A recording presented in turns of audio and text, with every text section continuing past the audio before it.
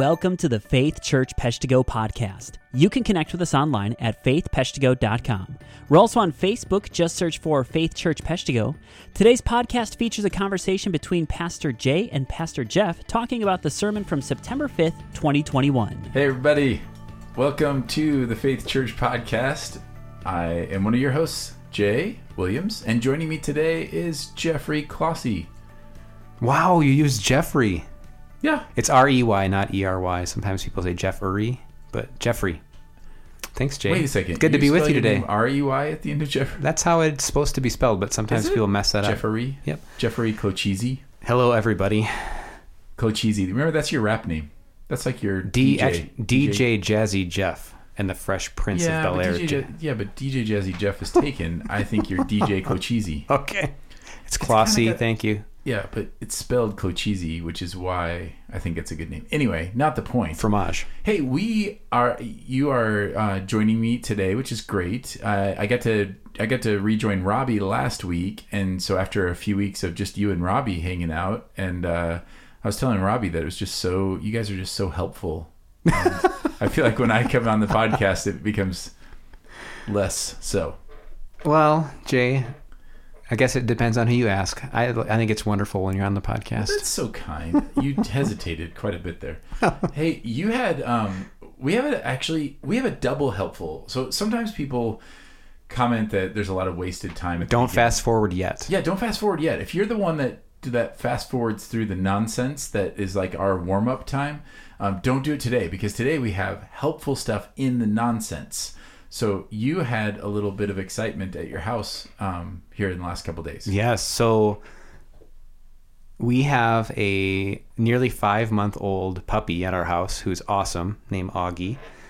And Augie lunged for and got a hold of a grape.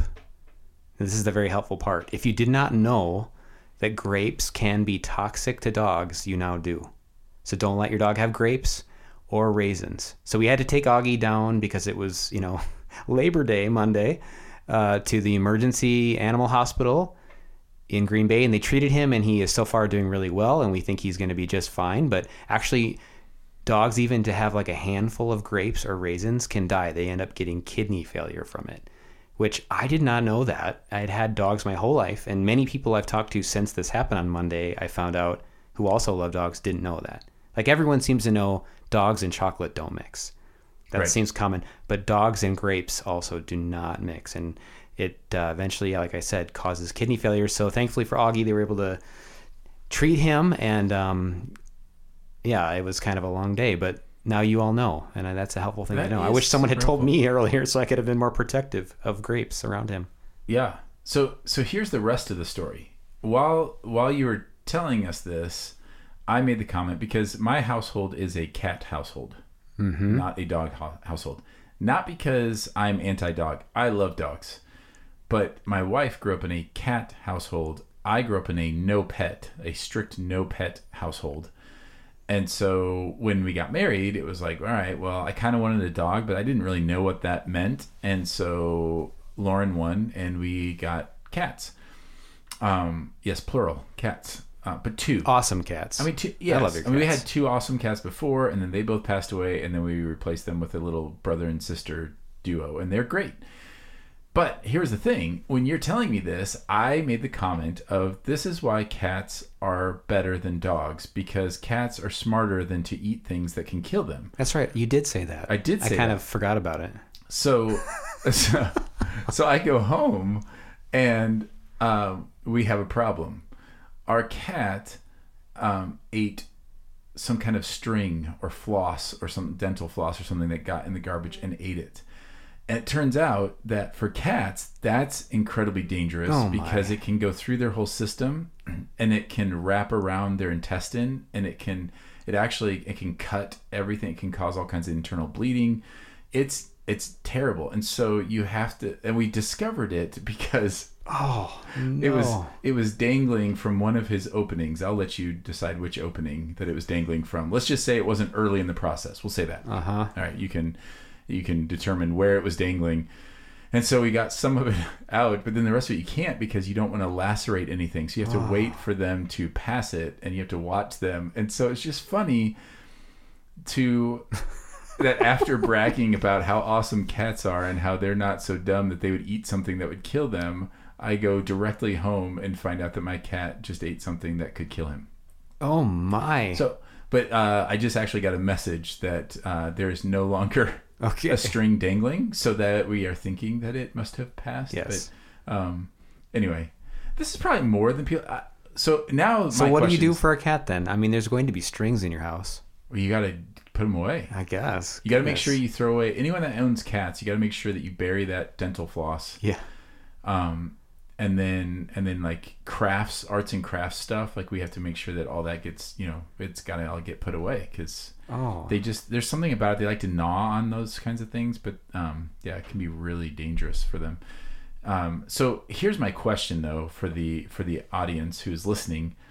Those of you who typically fast forward through the banter, but did not, based on Jeff's recommendation, do you regret it at this point?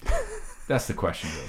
Well, there's a number of things they could regret. Well, there are a number of things. Just downloading the podcast and at the first point. Here's the thing, though. I feel like we just gave life-saving counsel for cat and dog owners. Yes. So now, if we could just get you could. I don't know if your bunny has gone through any kind of issues. No, our you bunnies know. have been pretty healthy. I can also say, hey, don't let your chickens run out into the road. We've learned that the hard way. So I'm trying to think of any other pet PSAs we can give right now. But for now, no grapes to dogs, which is kind of a bummer because I would naturally think that's like one of the most fun foods to give a dog. And it just doesn't. It's not. That's very counterintuitive, which is why it's worth I'd saying. be tossing them up for Raisinets, horrible. Chocolate and raisin in one. Yeah, Keep those away. So what about peanut butter on the nose? I think that's okay. But I would just, if you have a dog, Google it. We Googled it now. We have a list that one of our kids wrote on our fridge door, and that was very helpful. Yeah. But most of the things, if you've been around dogs, you probably know. But definitely didn't know grapes. Yeah, like razor blades. Yeah. Don't let them eat those. No. Okay, great. Well, let's move on because To Psalm 58. Psalm 58, which was a doozy. That psalm.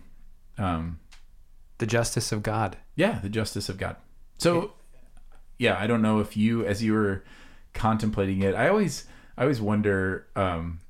Sometimes I say things and I kind of give a quick glance to you or to Robbie just to see, like, I wonder what they think about that. So far, we've never had something where you like stormed out or anything, but this is one of those, in the preparation for it, these are definitely challenging passages because when you're talking about the justice of God, that can quickly go off the rails because it can become like what I want to see justice in, or it just can be used as kind of a diving board off into all kinds of issues. And I tried to stick to the psalm and kind of honor. I mean, obviously, like we try to do always in Scripture, we want to honor what the author is saying and what the Holy Spirit is saying through them. Not only honor that, but be faithful to that.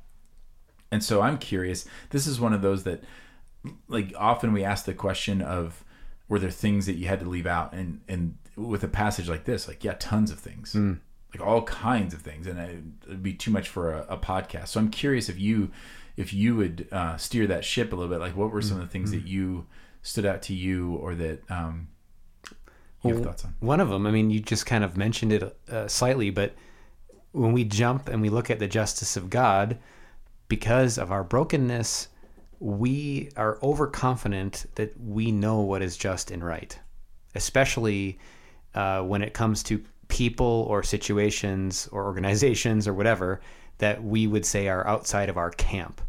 So people that we disagree with, unfortunately, we have this broken human tendency to find fault with them and to see evil in them very easily without much work.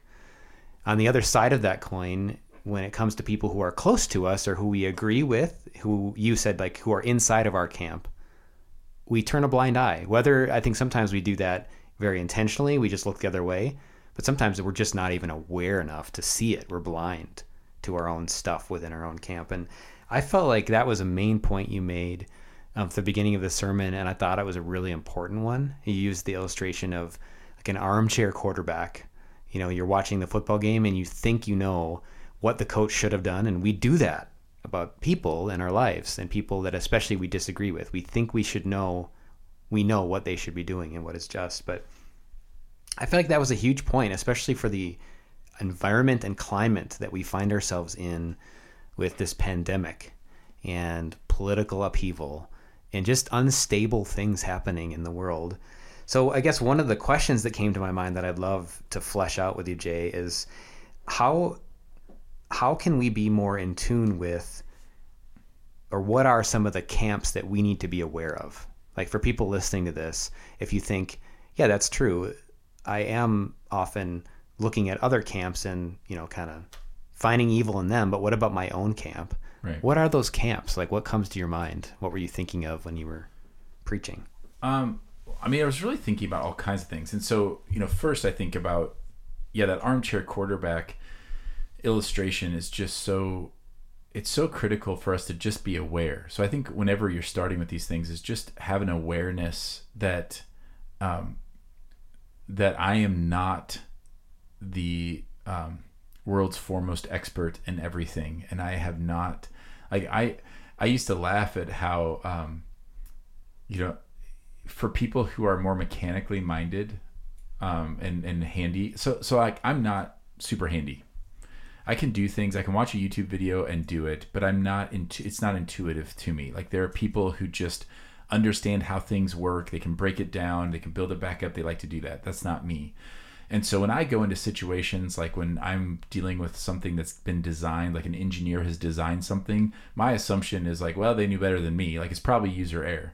But what's always been funny to me is when I've been around friends and family who are more mechanically gifted and handy, the number of times they criticize the engineers or the designers of the product of whatever they're doing, like, well, dumb engineers, why they do this and why did they, and it always makes me laugh because I'm thinking like, well, they probably did that after thousands of hours of research and feedback, and the solution that you see actually opens up, 50 other problems that you didn't see. And so this is part of just that humility. Like, I just want to approach all things in humility and know that I don't understand everything completely. I don't see everything rightly. I certainly don't understand, like you mentioned, the pandemic. I certainly don't understand all of the intricacies of the pandemic and its effects on the global economy and mental health and all of that by reading the headline of 2 articles. We just got to be mindful of that. And I use that. I know it sounds ridiculous, but that is kind of how we function. We just ultimately at the end of the day think that we are far more reasonable than we are. We don't realize the depths to which sin affects our thoughts and our emotions. And, when people say, for example, like, well, you just have to look at the facts and, your like feelings aren't facts or whatever. And I'm thinking like, well, yeah, but your and my understanding of facts are also flawed. Like, everything, like, sin infects everything.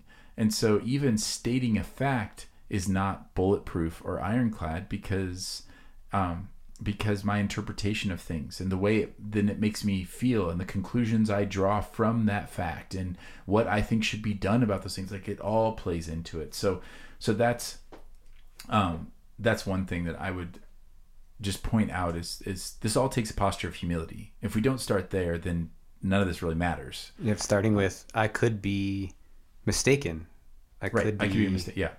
Wrong. And the challenge I think this year for so many of us is that it's actually pretty easy, I think, to find, like you mentioned, this engineer who designed this thing. We could find things that have been designed improperly, right? Of course. So that's the hard part, is that there are people who are experts and then they get something wrong. And I think in my heart, what I've had to do is just say, yeah, that happens. And I also do that. Doesn't mean everything I say is wrong. It doesn't mean that I just say, well, if they got this wrong, so then everything they say is wrong. I just think that that goes with that humility, is that because we're talking about humans, they can make mistakes. Yes, they can, but so can I. Right. That's the part that I think we, as followers of Jesus, need to keep reminding ourselves. Yes, people make mistakes, and I'm one of those people. Yes. It's like over and over again. That's a good point. Does that make sense? Yeah, and the good point, like, one of the things you said that I think is simplistically profound. Good. Yeah, is that we tend to, people are still going to make mistakes. So even the best engineer in the world is going to make a mistake in the design of the product. But then that doesn't mean that they made a mistake in every part of the product. No. Doesn't mean the exactly. whole thing's... That'd be like saying to a football coach who makes one bad call, that means he is, worthless as a football coach, is a terrible coach. No. And here are my notes for how you can do better. Right, and here are my notes. So obviously that means you're wrong in all of these things. That is really critical. But again, that's humility. That's being slow to process. So back to your question, you asked like what camps were going through my mind, and I really was thinking about a lot of different things. Honestly, I should say honestly. So it's funny, like, well, when you say honestly, it makes you feel like sometimes you're being dishonest. I should, frankly, how about that? Yes. I'll say, frankly, the thing that was in my mind when I was writing that was that we've recently been listening to a podcast about the rise and fall of Mars Hill out in Seattle, and Mark Driscoll, who was a very loud voice in every way in the young, restless, reformed movement. And if that doesn't mean anything to you, that is totally fine. You're not alone. But the point is that this was that he is a leader in a theological camp that I have been strongly influenced by and have seen myself a part of. And in listening to that podcast, I was just struck by so many different things. But one of them is how easy it is. Like when we see a prosperity gospel preacher, let's just take that as an example. This is the podcast. I can be a little more blunt. When I see a prosperity gospel preacher fall, like my inclination is thinking, well, that's what happens when you have bad theology. That's what happens when it's this, when we see people in a different camp fall, there's a rejoicing a lot of times that happens. There's kind of almost like an I told you so, and like that's the problem. Not realizing like, well, that also happens here. And so listening to that podcast made me think like, well, what would have protected, what would have guarded in that, what could have been helpful? And the thing that just kept coming up over and over again was he had plenty of critics from outside of his camp, but nobody in his camp was saying anything. Or it was kind of dismissed. It was downplayed, or people who did say something were gotten rid of very quickly. And so that's what was going through my mind. I think there are people, because of some of the issues we've talked about, that they would immediately think like, well, you're talking about political camps. That's not actually where I started. Now, political camps is also another thing, that we have philosophies. We all have political philosophies, and most people in our country then ascribe to one of the two main parties. And what's interesting even about that is that you, by definition, you just kind of, you put yourself in the camp that you agree with most. But we've always held and understood that we don't agree with everything. Like that's never, I feel like recently that has become more of a thing. Like to be in this camp, you have to agree with everything. You have to buy into everything. And I feel like we've kind of lost some of that. So I would say political camp. I would say theological camps. I would say denominational camps. So that certainly can be a thing, like Baptist, Lutheran, Catholic, like these different things where you see us versus them. I would say family camps. You can be in a situation where it's like us against the world. It's my family, and there's a healthy thing to being supportive of people in your camp. Like that's a healthy thing too. But this was really going to the whole idea of, if I want to see the justice of God be brought, like I need to understand that He is the righteous judge, and then listen to David's pleas as he's kind of calling out his former friends of like, are you seeing this correctly?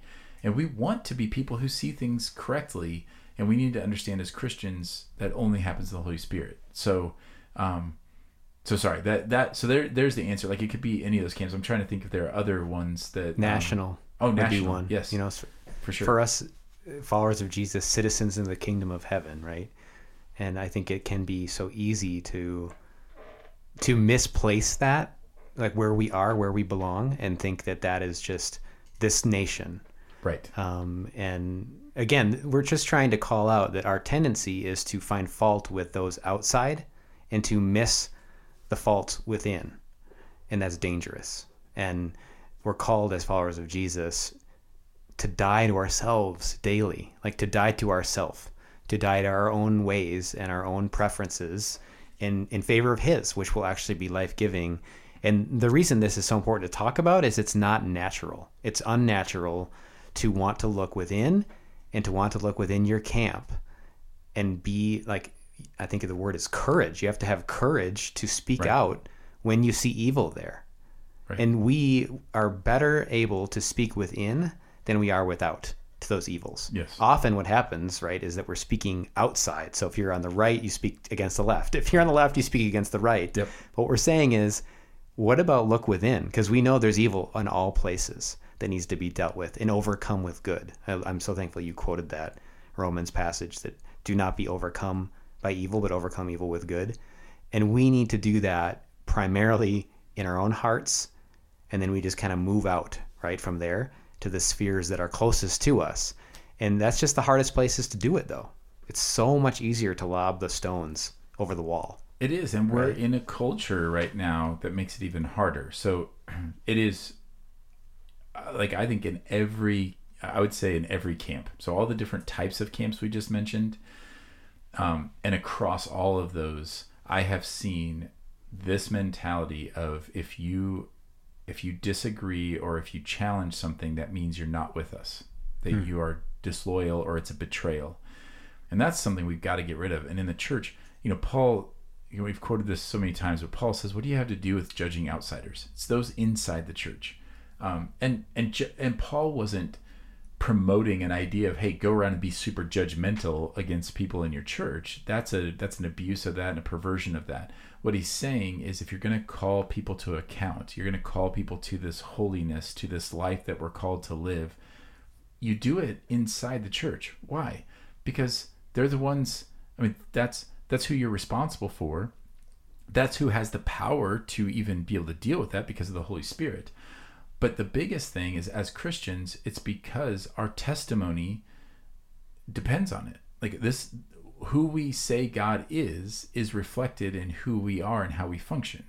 And so when we condone certain things, when Paul's getting upset, frustrated with the church in Corinth, he's saying you're condoning things, that you're painting a false picture of God. Like when we talk about this imagery that we are the image of God, that we are his image bearers, that we are his ambassadors, that we are the body of Christ. All of these things are images of saying that the world looks at us and then they form a picture of who God is. They piece that together. And so Paul's concern is the testimony of ultimately what we are saying about God. And so if, for example, if everybody in the Christian church loved basketball, and that was a hallmark thing, you look at, like, I go to church, well, they love basketball, then people are going to start thinking like, well, God must really love basketball, which he does. But I'm just saying, like, you start to attribute those characteristics. So if everybody in the church is grumpy all the time, then outsiders assume that our God must be grumpy. If everybody in our church is kind and gentle, then that will say something to them about who God is. That's why it's so important. It's so important to be a loving, patient critic of your own camp is for the good of that camp. So again, think about a football team. If your football team is losing or it's struggling, and imagine what the press would read if an assistant coach gets fired and the head coach says, yeah, he got fired because he told us that we were not running the ball enough. And if the reporter was like, you're 0-6, like, do you think maybe he has a point? No, it was disloyal. We would all think that was ridiculous. We'd say, maybe listen to the person that because he listening to that criticism and being a voice of that criticism. Again, I'm talking about constructive and helpful and kind and patient and humble. I'm talking about that kind. I'm not talking about the judgmental kind of casting out. I'm talking about the kind that says, hey, I know that we're about this over here, but the way we're delivering this or the way we're thinking about this, I'm concerned about this. That's not disloyal. That's helpful. That's why it's so critical. Yeah, you're talking about loving, thoughtful, wise correction, which is so different than irritable, cranky complaining. Yes. That is not the same thing. And the loving, kind, wise correction is something that I think in our good moments, most of us would say we want, because we know that we have not arrived, that there's growth that needs to happen in us. And we're just saying that we need this. Like, we need this in the church. And it strikes me too, as you were just describing those camps, this is also an opportunity to acknowledge the places where we've built identities and made them bigger than they need to be, and like dislodge ourselves from them. Because really our identity has to be Christ. Right. Our home is him. We abide in him. And these other things, while they can be very good, like it's good to be invested in the nation you live in. That's good. And I think we're called to that. But that can't be our primary identity. Like, it can't be. If it is, we're missing the life that Jesus has for us, and the life then we share in common with the family of God, who are all over the world. Like, they're all over the place. And it just strikes me, this is an opportunity to also just acknowledge those things that can consume us in a way they just shouldn't. And it takes an ability to be a little detached from them to be able to look at them honestly and truly. Right. And to speak into them. And that's where it gets, so you bring up the whole national thing, and like, I don't want to communicate. I cheer for the U.S. in the Olympics. I love to watch we're watching the World Cup qualifying, match against Canada, and I want them to destroy those Maple Leafs. Like, I was so, and then, less trivial things, I also want to support our military, and I want to be thankful for where God has placed me. It's become a popular thing to, so here's another piece of this. This is a little scattered, but I think it's really critical in this, because you're talking about then how do we be that voice? Well, one of the things about being a voice from within is you have to remain within. Mm-hmm. So one of the ways that I've seen this happen, and I've been guilty of in theological camps, is I want to distance myself from the camp and then criticize it. But then I'm just doing the same thing as criticizing the other camp. Like, the question is, it would be like me criticizing the way my family is functioning, but first distancing myself so that I'm not a part of that. I'm not a part of the criticism. I just get to now, I'm just lobbing a grenade from a little closer.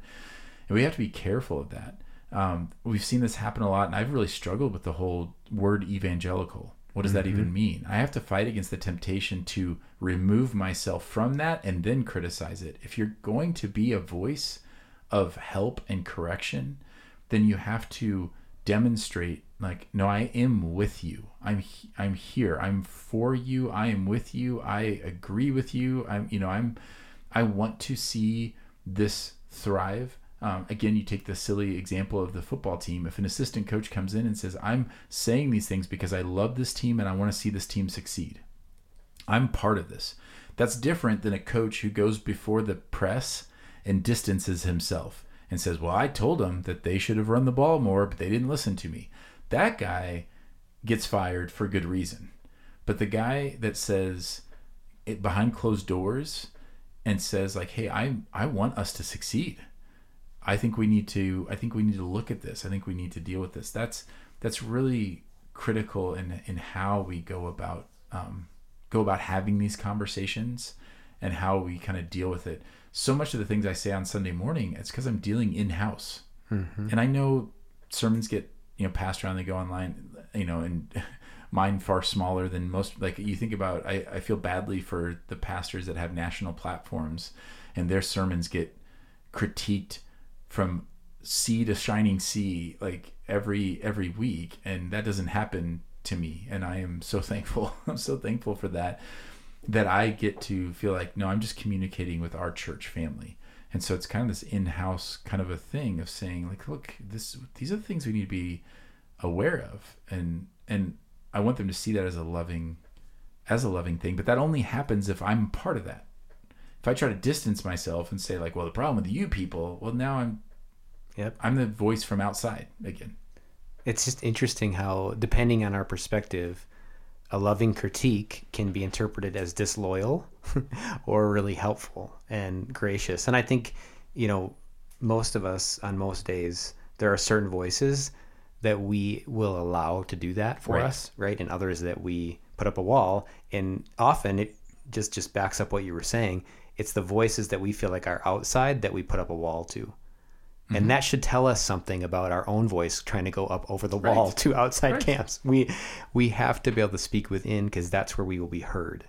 It's like, that's where we belong. And I think the reason I brought up the national one too, Jay, is people probably know by now, but our family lived in Canada for a few years. And that was a great experience for me in solidifying my home in Christ alone. Right. Because while I loved living there, there was never a time where I felt like that was home ever. Right. It just wasn't. And I think I thought when I came back that this would feel like home. And now I am an American, but this also in a new way doesn't feel like home. Sure. And I think I've actually really embraced that. And I think in a way it's God's grace to me. And it has allowed me with fresh eyes to come and see. Right. And from within. And that's why I'm here, is I want to be here and within, like you're describing, to help and to be part of what God is doing in this place right now. Because where we live is important. And the place that we find ourselves in is not accidental. It's very intentional in God's plan, that he has ambassadors all over the world in these other places. But I don't know. This is a very thought-provoking topic for me. I really have been thinking about it a lot since you preached on it. Well, I think you point out something really important there. Is just all you have to do is imagine and consider, how do you receive criticism? Mm-hmm. Whose criticism do you value? Do you actually take into account? And I would say all of us are far more likely to listen to people who we know understand what we're trying to do, understand what we actually, the depths of what we believe. I've read lots of critiques of Christianity, and they can be enlightening because it gives you a perspective, like critiques of Christianity from outside of the faith. It can be enlightening because it gives you a picture of like, how do people outside of the faith view those inside of the faith? But I don't take their criticism, like their constructive criticism, or like, well, it would make your faith better if you did this, this, and this. I'd be like, yeah, I'm not listening to that. You don't understand. You don't understand what this actually is. You're just looking at it from the outside, looking at it like a philosophy or whatever. In the same way that if you gave me really, heavy-handed parenting advice with my kids because of the way you saw them interact one time out on a playground or whatever, I'm not going to receive that very well. But that's very different than when my wife says something to me about a concern about one of my kids, because I know that she loves them every bit as much as I do, and she's for them, and that she wants them, to prosper. So that's, just be mindful of that, and know that we do, not only do we have that place, but we have a responsibility. And that's why, we're talking about why is it so important. It's just so critical that we do that, because we have a responsibility as Christians placed in these different camps. So it's a great point of like, Christ is your home. Canada was definitely not your home, but even this country is not our permanent home. It's our temporary home. But God places us in these temporary homes to be light.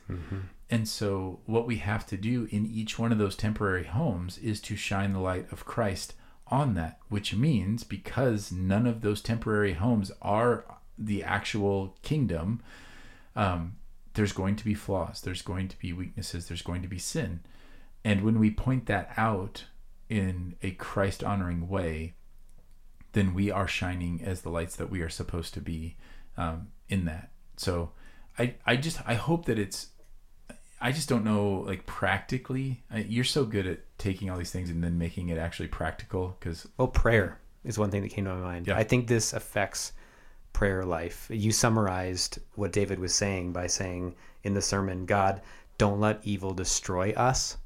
And that made me think right away of Jesus saying, deliver us from evil. Right. And I guess this, in me, it made me think, who is the us that we have in mind when we pray those things? And clearly it is the people of God. It's the family of God. But then I do think you pointed out, it is also the person right now who doesn't know God. God Right. wants him too, her too. And I think that that's part, for me, how it can really transform us, and something very practically is as we pray those things. And throughout the whole Lord's Prayer, it's all plural. Are we praying for the daily bread just for our camp, just for our family, or Right. is it broader than that? And that's to me super powerful and transformative as disciples of Jesus. If we're thinking this is broad, this is big, daily bread for all of us, for the world, like we're asking God and pleading for him to soften hearts, to bring all people to know him, and to follow him. So yeah, that was one thing that came to my mind. It was just very practically, it affects prayer. Yeah, that's so good. In that wider scope, what that makes me think too is not only am I going to pray, for these places, the homes, the temporary homes that God has placed me in, my family, my political affiliation, my nation, my town, all these different things. But it also, it inspires me then to pray for my brothers and sisters who are in those other temporary homes. Mm-hmm.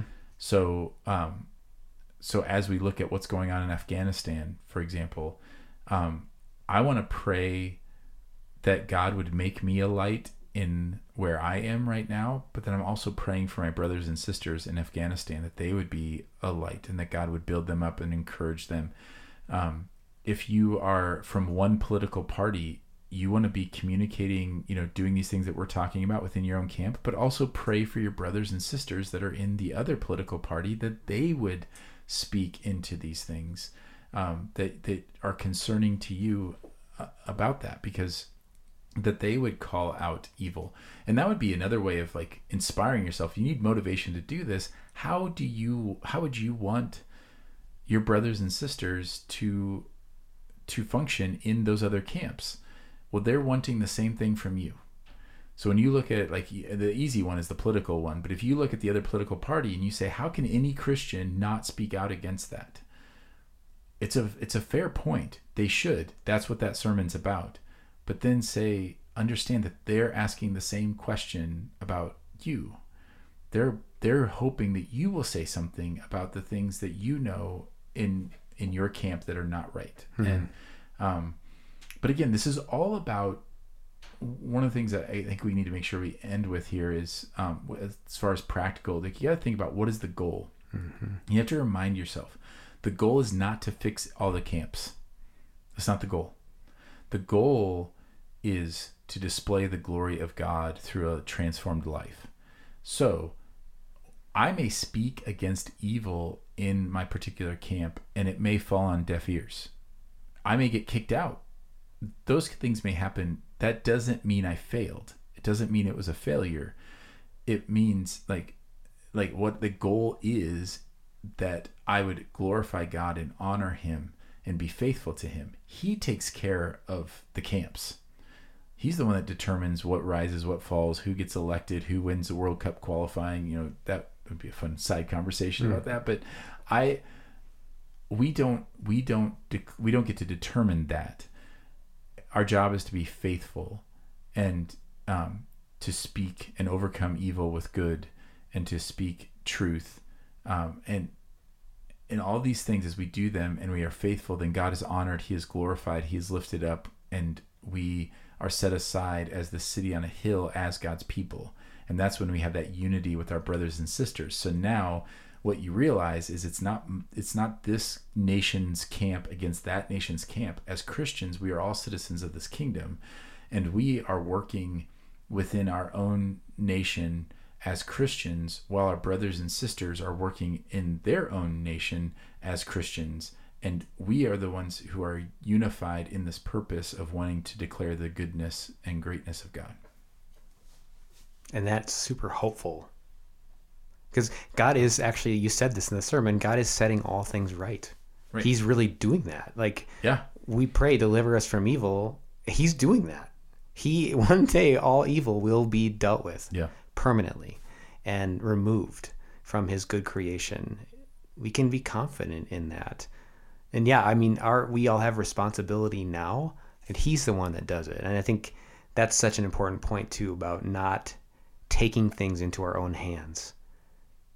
Yeah. Not you gave the example of with David and Saul, like what would you have done? It's not ours to decide that, right? We are called to pray and cry out to God for justice and trust that he will do that. He will bring it to pass. I feel like that was, David gets, the whole Goliath thing got him a lot of press for his faithfulness, but not killing Saul is one of the most faithful things you see David do in his entire life, because nobody would blame him. Nobody, it's just this, and most of us, I think, would have ranged, and I mentioned also too, the idea of breaking Paul out of prison. And I had somebody come up to me afterwards, and like, I would totally be thinking that. And I looked at them thinking, I know you would. Like, you're one of the people that I would think, absolutely, you'd be like first in line. Like, we got to bust him out. And so I want to give hope that being faithful in the small things and being a voice of reason and compassion and Christ honoring love in whatever place, whatever camp God puts you in, it may feel like you're not, accomplishing much. It may feel like it's not moving the ball, but what you have to understand is that you are one piece of the puzzle, and God is shaping all these things and building all of this together he's just putting together this incredible mosaic, this incredible puzzle, this incredible thing, this weaving this great whatever. My mind there's a train wreck of illustrations and metaphors in my head, but he's weaving it all together for good. And so there is great hope in that even the smallest act of faithfulness to push back against darkness is beautiful. And in the kingdom, it's a part of the building blocks that build this kingdom. And that's encouraging to me, because I can start to feel overwhelmed. I can get to a place where I do it, I speak up, and then it doesn't go well in an earthly way. And then you can feel like, well, what's the point then? Why do I even bother? We bother because it's for the Lord, and he knows what he's doing with it. And my job is not to orchestrate all those things. He's given me a job to do, a post to man, and my calling is to do it and to be there and to be light wherever he planted me. So if there's anyone who doesn't need an armchair quarterback, it's him, right? He does not need our help. Yeah. Oh man, the ridiculousness of that. But yet, how many times have we done that? That's human pride. Yeah. It knows no bounds that we would even say to God, I think I have a better way of doing this, but doesn't. So, well, I think that's good. I don't know. Thanks, Jay. Hopefully it's helpful, but well, at least the intro was. I mean, at very least. Nothing else, don't feed your dogs grapes and clean up that dental floss if you have cats.